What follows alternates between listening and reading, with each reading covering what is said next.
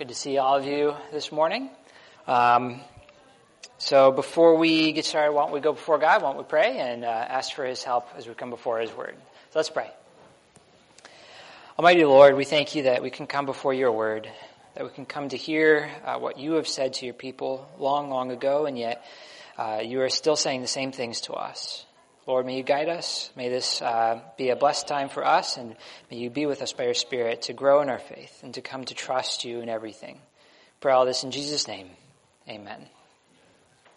All right, so we're done with virtue. We're never going to talk about virtue ever again. I don't want to have any questions about virtue.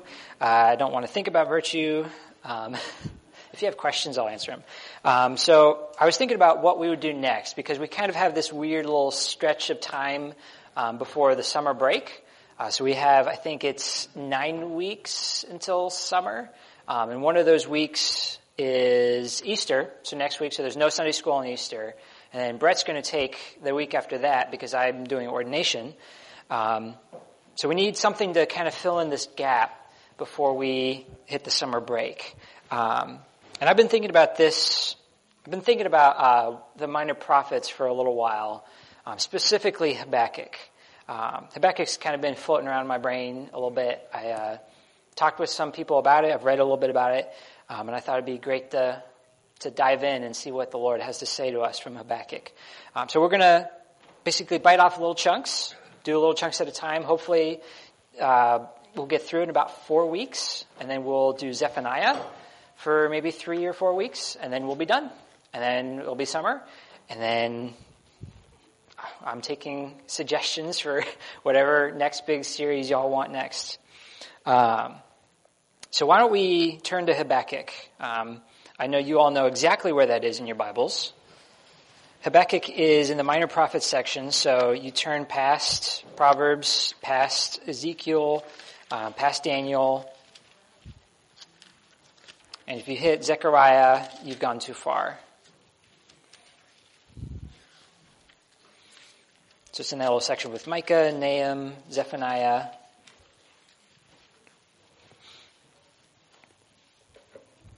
And we're going to read the first 11 verses of Habakkuk chapter 1. All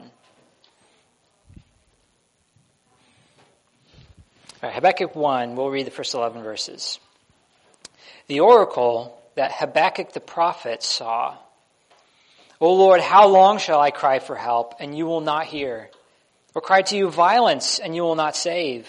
Why do you make me see iniquity, and why do you idly look at wrong?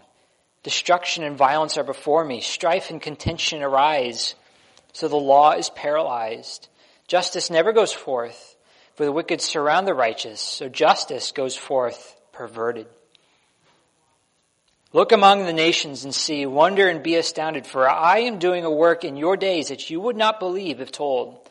For behold, I am raising up the Chaldeans, that bitter and hasty nation who march through the breadth of the earth, to seize dwellings not their own. They are dreaded and fearsome. Their justice, their dignity go forth from themselves. Their horses are swifter than leopards, more fierce than the evening wolves. Their horsemen press proudly on. Their horsemen come from afar, and they fly like an eagle, swift to devour. They all come for violence, all their faces forward. They gather captives like sand. At kings they scoff, and at rulers they laugh. They laugh at every fortress, for they pile up earth and take it. Then they sweep by like the wind and go on. Guilty men, whose own might is their God. So let me ask you this question, a rhetorical question. Have you ever reached a point in your life where you've asked, why me? Why me, God? I didn't ask for this. Right? This shouldn't be happening. Something is deeply wrong. And maybe you've even gone to the point where you've crossed your arms at God, right, and waited for an explanation. God needs to explain himself. Why is this happening to me? Maybe you felt alone, right? And maybe you felt like God has abandoned and won't answer your prayers. Well, Habakkuk is the book for you. Because in this book, Habakkuk the prophet, in a sense, comes before God and says, here's my complaint. Here's what's wrong, God. and I'm looking to you for an answer. So who was Habakkuk? Right? When did he live? What is this book talking about? Some of the backstory that you need to know for Habakkuk is that he is a contemporary, which means he's living at the same time as Jeremiah, as well as a couple other prophets. I forget which ones. Zephaniah as well. But basically, the northern kingdom's already been exiled. They've already been destroyed by Syria. Judah, the southern kingdom, that's where Habakkuk is. This kingdom is still in existence, and they're in the middle of a revival. They were in the middle of a restoration of religion because Josiah, the king, he came and said, we need to get rid of all the Assyrian idols, and we need to restore worship of God. And so he started doing all of that, right? He was tearing down idols. He was restoring the proper worship. But then he died. He died in battle. And a series of political movements were happening where Egypt was trying to set up a king that was pro-Egypt in Israel. And then this nation, the Babylonians or the Chaldeans, they were trying to set up a king in Israel who would be pro-Babylonian. Right? So there's this power war going on in Israel or in Judah. And one of the problems was the king that was living while Habakkuk was prophesying was not a good king. When Josiah died, his sons did not follow his pattern. They followed the pattern of the world. So they were not only worshiping false gods, but they were leading Israel astray. And they were corrupt. So one of the problems is that corruption is now the norm. Right? Habakkuk's complaint is all he sees are violence, iniquity, destruction. Part of the problem is that this is supposed to be God's covenant people, God's land, and yet it looks like the nations. So we don't really get any biographical info on Habakkuk. We're told, right, he's Habakkuk the prophet in verse 1, which probably means that he was something like a professional prophet. He was someone who people would go to him and ask him for advice or counsel or guidance, and he would go inquire of the Lord on their behalf. But this book is not about someone else seeking help from Habakkuk. This book is about Habakkuk's own personal complaint, his own bone to pick with God. So as you look at these first few verses, what do you think, what's Habakkuk's complaint? What is he upset about?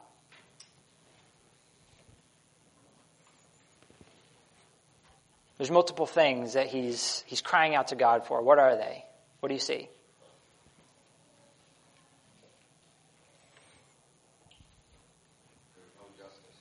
There's no justice, right? Justice never goes forth. Justice goes forth perverted.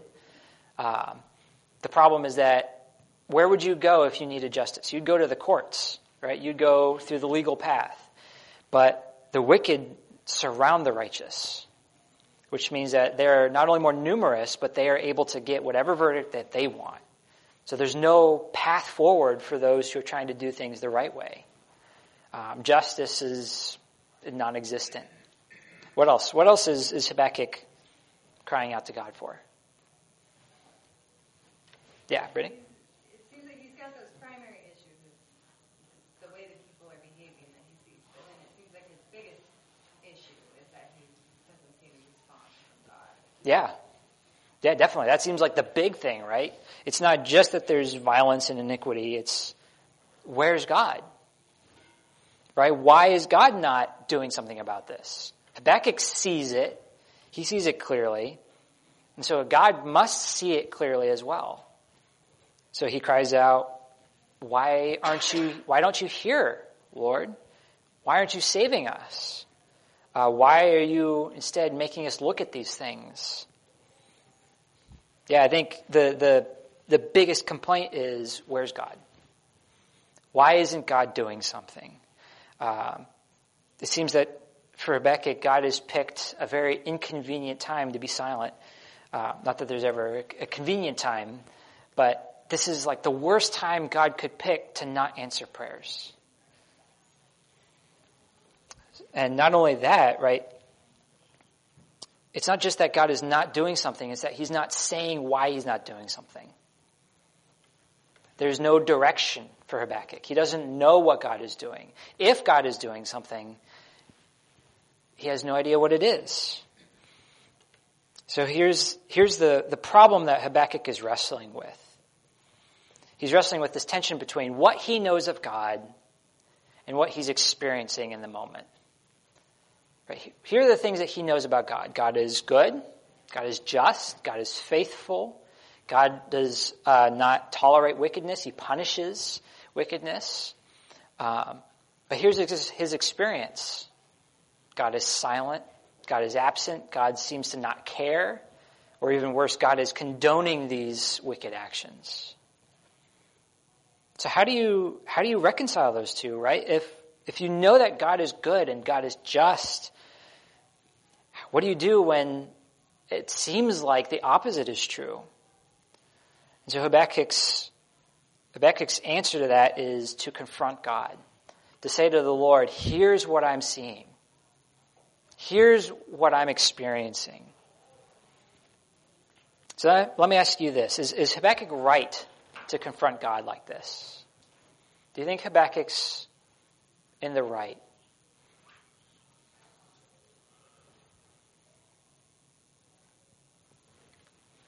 What do you think? Is it good for Habakkuk to do this? Matthew? I think the way that he states it, he's not. I think it's valid, and there's nothing wrong with going to God and saying, I don't understand what's going on. What, you say in your word this and this and this. I don't see that playing out. I think that's fine. I think it's when you're disrespectful or when you pretend to be wiser than God. I think it's wrong. But in this case, it seems to me that Habakkuk is going to God, questioning, where are you and what are you doing? What's your plan? I don't understand it. Teach me. Yeah. I mean, I think that we, in the world nowadays, we see the same thing. You know that God has a plan. You know that He's sovereign. You know that He's working. Mm-hmm. We have no right to go question Him and tell Him He's doing a poor job. But it's also, it makes sense to, wonder what the plan is, I guess. But Of course. we won't know that. Yeah. Gee, did you have something to add? Well, basically the same thing. It's not right to challenge God, but Habakkuk is being totally honest in his outcry, and God would recognize phoniness in him. So he's Sure. Yeah, it's hard to put up a front with God. Yeah, so I think you could probably make a case both ways if you wanted to. But when you look at other parts of Scripture, you see similar things, right? You just look at the Psalms, and you see Psalms where the psalmist is saying, Lord, I know that you're good, but here's what I see. Right? Psalm 73 is a perfect example of this, where the psalmist says, I looked and I saw that the wicked were prospering, and the righteous were being oppressed. It's topsy-turvy. It's backwards. It's supposed to be the other way around. If you're the righteous, you're supposed to get blessing. Right? If you're the wicked, you're supposed to go to jail forever. And yet, it's the opposite in Psalm 73. And so the psalmist is expressing a similar thing. He's saying, I don't understand, Lord. But the crazy thing about that psalm is that he doesn't get an answer, from a miraculous intervention by God. He gets an answer when he goes to the temple and when he goes to worship.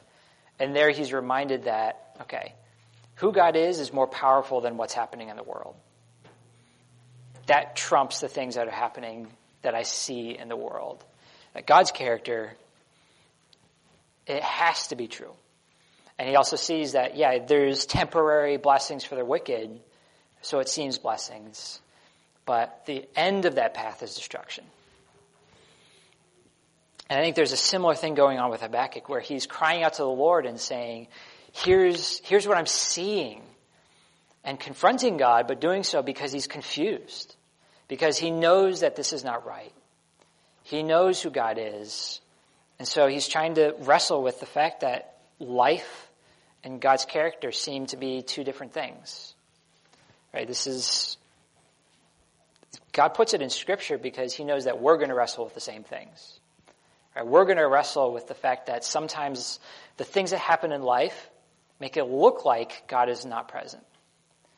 It's easy to fall into that trap where you look at your circumstances. Say, well, does God even love me? Right? How long will I cry to God and he won't hear? How long will I cry to him and he won't save? Why does God make me go through these things? I think those are questions that we probably all asked. Maybe prayed, maybe screamed. Maybe we've refused to pray and said, well, there's no point. How can God be like this? We give God the silent treatment as though he doesn't know our hearts. I think you or I we would always have to be careful about how we pray these kinds of prayers, right? Because confronting God is also a very dangerous game. Because think about, what emotions is Habakkuk feeling? What do you think he's going through? What kinds of emotions are circulating through him? G. Possibly abandonment, loneliness, frustration. Yeah, totally. Yeah, think about the how alone he must feel. Yeah, Charlie. Fear. Of course. Is this all that it's going to be? Is this what it's going to be like for the rest of my life? Am I going to become just food for the wicked? What else? What other emotions? Compare Job with Habakkuk. Job goes on chapter after chapter after chapter questioning, getting these crummy answers from his friends. Not until like the last 2 or 3 chapters does God even answer him. The difference between Habakkuk is the Lord answers him in the first chapter. We'll get there, yeah. What pain, that Job went through. And it's the same thing with Habakkuk. He's going, wow, this hurts. I don't understand. Anyway. Yeah. It's like now, think about Ukraine and that trash that's going on with that war. How many people are doubting? How many people are wondering where God is? Mm-hmm. Why hasn't it stopped? Yeah. Yeah, Habakkuk's got to be feeling confusion. Right? He's confused. What is happening? Why is it like this when I think I know who God is and who he's supposed to be? But it's confusing. Definitely. What else? What else is Habakkuk feeling? Impatience. Yeah. I think he's been praying for a long time. He's been crying out to God. He's phrased it in such a way, like, how long shall I cry for help? The implication is that this is not the first time. That this is not the first prayer that Habakkuk has ever prayed for this situation. It's the first one we have recorded, but, how many times do we have to pray until God answers? Or, right, maybe you phrase it a different way. How many times do we have to pray until we are content with God's answer? We can get into that theme a little bit later, too. What else? What other emotions do you think are going through Habakkuk?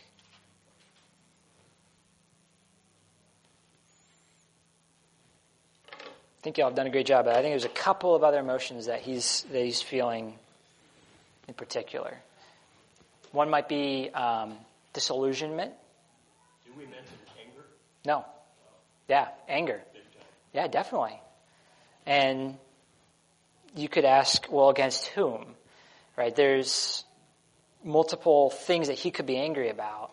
If we give him the benefit of the doubt, he's angry at the wicked and angry that the righteous are being oppressed.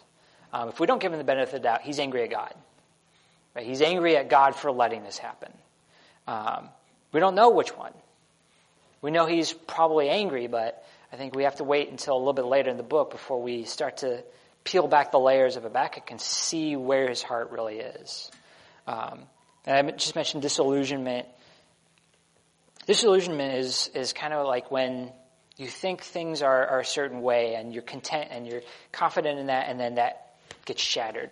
Right? The world breaks. It drops out from under your feet. The carpet gets pulled, and you have no idea which way's up.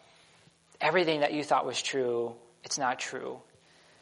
The person that you thought God was a certain way, and now everything is in doubt. How can I believe that God is who he says he is if this is what he allows to happen? Right, there's hints of all of these in these first 4 verses. I think there's a couple of other little tidbits we can pull out. Right, he says that the wicked surround the righteous, so justice goes forth perverted. The implication is first that justice is being used to serve the wrong ends, which means it's not really justice anymore. And which also, even the best laws or the best systems of government are not immune. There is no law or system of government that can prevent sin. They don't mean anything unless they're being enforced for the right reasons. And then he's also, implying that he, Habakkuk, is part of those who are righteous. He's not one of the wicked. He's not one of the ones perverting justice, committing violence, destruction. He is one of the ones who's being oppressed, who is enduring all of this. He is one of the ones who is trying to be faithful to God in the midst of all of this. But like we said earlier, right, the main concern is that the Lord is not responding. But thankfully, right, in this book, God does respond in the next few verses. So in verses 5 through 11 are the Lord's answer to what Habakkuk just said. All that complaint, here's the Lord's answer.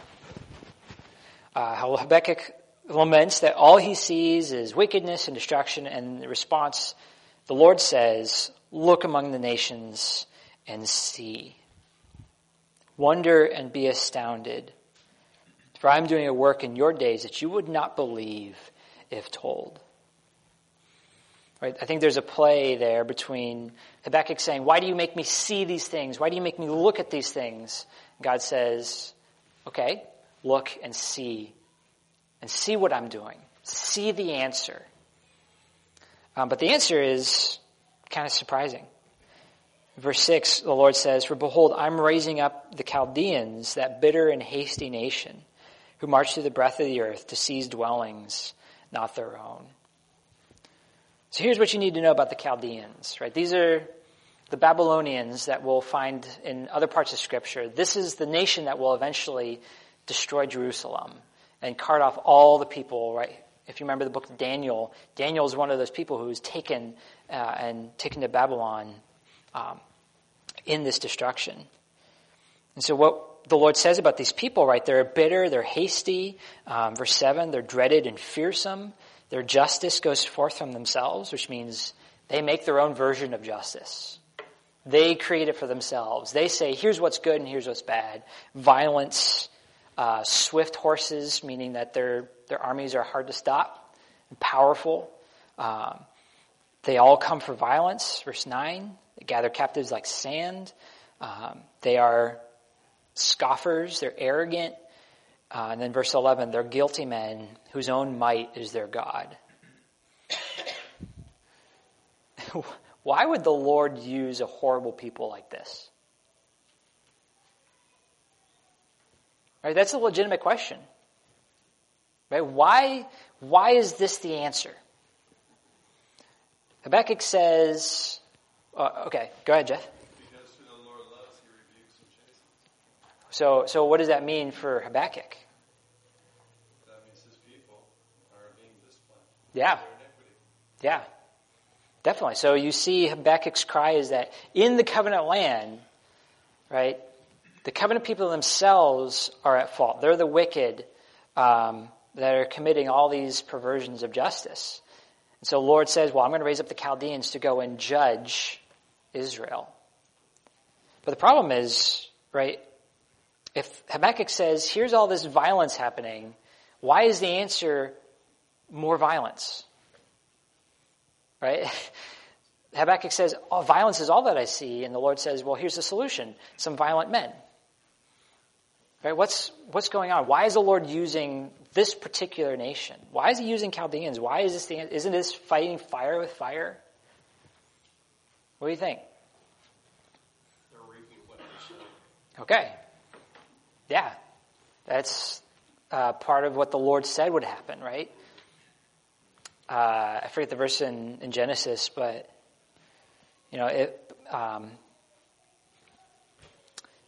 yeah, it's a great verse, isn't it? The thing about where if you kill someone with a sword, then you'll be killed with a sword. Genesis 9:6. Yeah, thank you. See, it was there. I just needed you to say it. No, definitely, right? If you are the one perverting injustice and committing all these atrocities, the expectation is, well, that's what's going to be done to you. Right? Eye for an eye, in a sense. The Lord is saying, this is what destruction and wickedness and perversion of justice harvests. More violence, more destruction, more perversions of justice. But still, this is not the answer that Habakkuk would expect. What do you think Habakkuk expected? What kind of answer was he looking for or hoping for? Judgment. Give him God. Okay, well, in a sense, this is an answer of judgment. But what else was Habakkuk looking for? He wanted God to fix the problem. Just fix the Israelites so that we don't have this problem anymore. Yeah. Part of the problem is that the Lord never says that he's just going to judge the wicked. He's raising up this whole nation. And in essence, it seems like what the Lord is saying is that all of Israel will be wiped away. Not just the wicked, but the righteous, which would include Habakkuk. That's not exactly the answer that Habakkuk would be expecting or wanting. What answer do you want when you cry out to God like this? When you're saying, Lord, give me an answer. Explain yourself. What are you hoping for? What do you expect? Or what do you want God to say?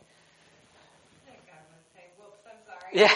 Let me go back and Totally. fix that. Yeah. Because we're in the right, and God is clearly messed up. Right? We want God to say, oh, I'll make it all better. Don't worry. I think I want God to be like, okay, well, wait just a second, because, the reinforcements are around the corner, and it's, you're going to win in Yeah. just a second, like all the movies end. Right? Yeah. And they swoop in and have a happy ending. Yeah. Yeah, you want some sort of affirmation that there's a happy ending around the corner. Some sort of assurance that, no, it's going to be okay. You just got to hold out for like 5 more minutes. And then Short time. super short. The shorter the better. Yeah, 30 seconds max. Dave. We read Psalm 37 this morning, which is really a hopeful psalm. But it starts out by saying, fret not yourself because of evildoers. Do not be envious of wrongdoers, for they will soon fade like the grass and wither like the green herb. Trust in the Lord and do good. Dwell in the land and be in faithfulness. Delight yourself in the Lord, and he will give you the desires of your heart. That's kind of, I think, what he was looking for. Was I want the desires of my heart. And I think we all want that too. Yeah, he wants that to be true. He wants to be affirmed in his righteousness. Good job, Habakkuk. You were one of the righteous. You were one of the good ones. Don't worry. I'm just going to deal with the bad guys and everything's going to be okay. Like, you're going to be affirmed. You're going to get rewards. Here's your gold star. I think we all, in a sense, want those kinds of things when we pray to God. We want the affirmation. We want the assurances. We want God to say, well, I had to do this. I had good reasons. Here's my whole reasoning. And we want to say, okay, I checked it out. It looks good. Fine by me. Right? We don't want God to say, what I'm doing, you wouldn't even believe if I told you. I'm going to judge all of Israel. Yeah, Matthew. Just a quick comment. This reminds me, we were speaking in church last Sunday or a couple Sundays ago about the infinite merciful nature of God and how we can't even understand the depths of his mercy, but also, we forget that he's angry. He demands justice. And it reminds me of Isaiah 10 where he talks about the Assyrians as the rod of his anger and the staff in their hand is God's fury against his people. And, we forget that all of their iniquity demands that justice, demands God's fury against sin. We tend to think of, or want to think of, peace and joy and love, and and all this stuff just comes out of nowhere, Right. magically, somehow, and forget that the price that was paid for that. Yeah. Yeah, you brought up a couple of good points, right? We know that God is infinitely merciful and gracious, but that's just it's hard to understand. And one of the problems of Habakkuk, right, is he's confused. And God's answer is, well, what I'm going to tell you is not going to make that better. Like, I'm not going to fix your confusion because I'm doing something that you wouldn't even believe if I told you. But you can still look and see and wonder and be astounded that I think the Lord's point is to say, be humble. Quiet your heart. What I'm doing, I am doing for my own glory. I am working, even when it seems like I'm not. And the answer is not to, get God to explain himself. The answer is to say, well, I need to trust God, clearly. Because I don't know what's happening, but he does. And as long as he knows what he's doing, that's enough. I think we don't like to say that. We don't like to say, as long as God knows what he's doing, I'm okay. We want to know what God is doing. We want to understand it. And so what the Lord's answer, right, it doesn't seem like an answer. It seems like, okay, God's going to fix the fire by pouring some napalm on it. It's not going to fix the problem because now more injustice is going to happen, more oppression, more violence. We want God to answer with a promise of salvation, with some sort of hope or affirmation that he is faithful and everything's going to be okay. I got you. Don't worry. You're one of the righteous, Habakkuk. You're going to be spared. The hard thing is that the Lord doesn't say any of those things. That doesn't mean that there isn't salvation. But that means that the call for Habakkuk and for us is to trust God, even when we don't have those visible things that we want so desperately to hold on to, because that's what faith is. Faith is believing when we don't see it, when it doesn't look like God's in control, when it doesn't look like God knows what he's doing, or when we think we know a better way. Right? I know what needs to be done to fix this. And if only God would consult with me. This is part of the themes of Habakkuk, is how do you trust God when everything's pointing the opposite direction? When our suspicions about who God is are seemingly being confirmed.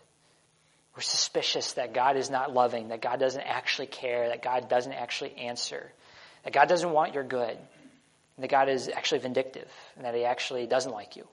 And that's why all this is happening. Those are the suspicions in our heads.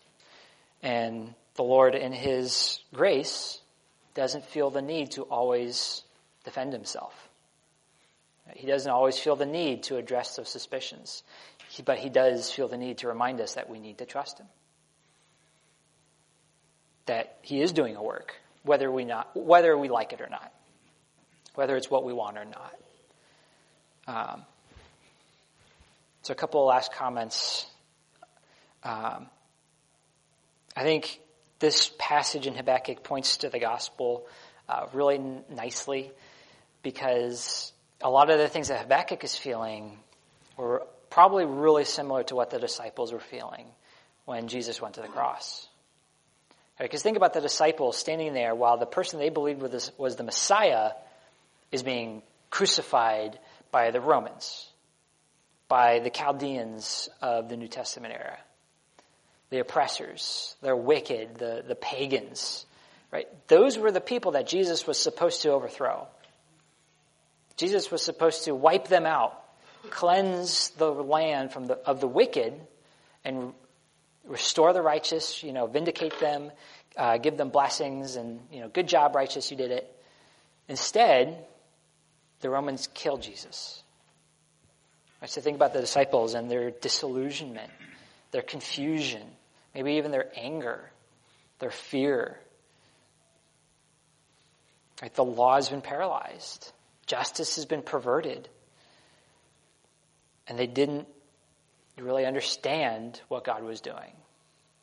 But the cross is the Lord saying, I'm doing a work. that you would not believe if you were told.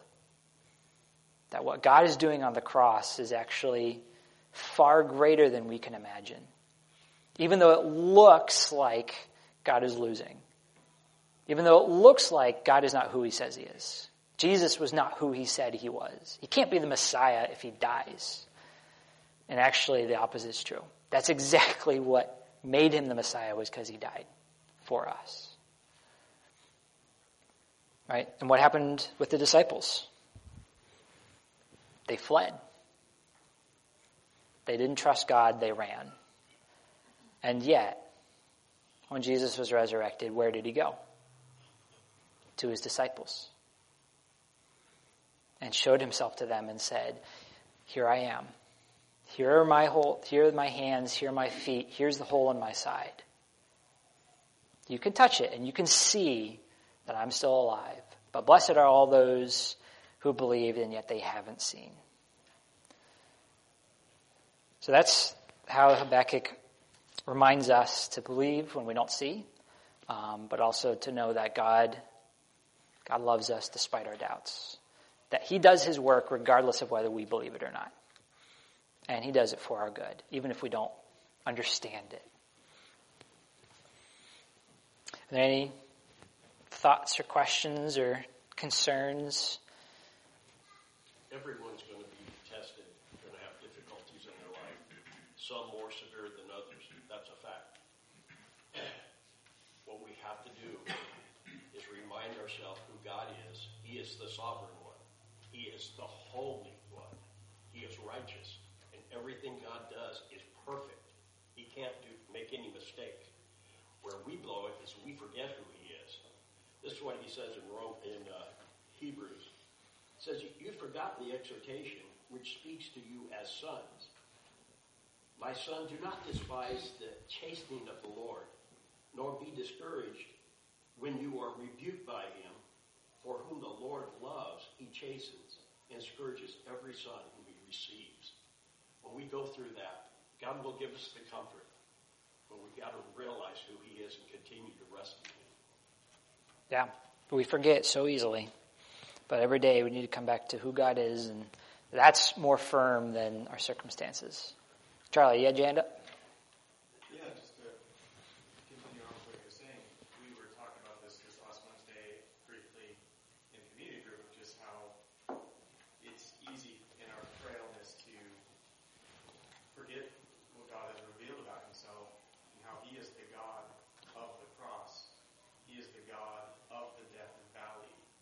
He is the same God of Joseph's imprisonment, Sarah's barrenness, Israel's captivity, the death of David's baby, and the death of his own son. This is our God. And we read the stories that he's preserved for us, and he has preserved them for us so that he can say, this is what I'm doing. He's not aloof, he's not far off. He says this word shows you what I am doing, and I've made it clear. And for me, it's just a constant effort of repentance. Yeah. Yeah, definitely. Jeff? Speaking of repentance, Job got there.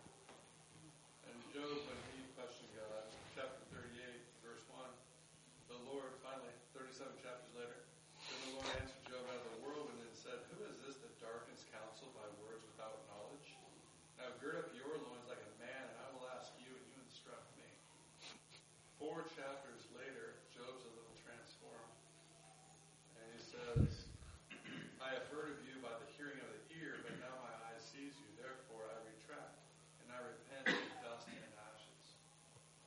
So we can learn from Job and not have to go there. Yeah. Good luck. If you figure it out, you come talk to and let me know, and that'd be great. Because I think part of it takes that process before we get there. We're not born ready to repent, ready to humble ourselves before God and submit to him. It takes work. Right, it takes the Holy Spirit. Yeah. The Spirit. Definitely. That's because we're slow learners. Yeah. Yeah, we're spiritually dyslexic. Charlie, did you have your hand up? I think that, the ideal is glory, which we have not fully obtained yet.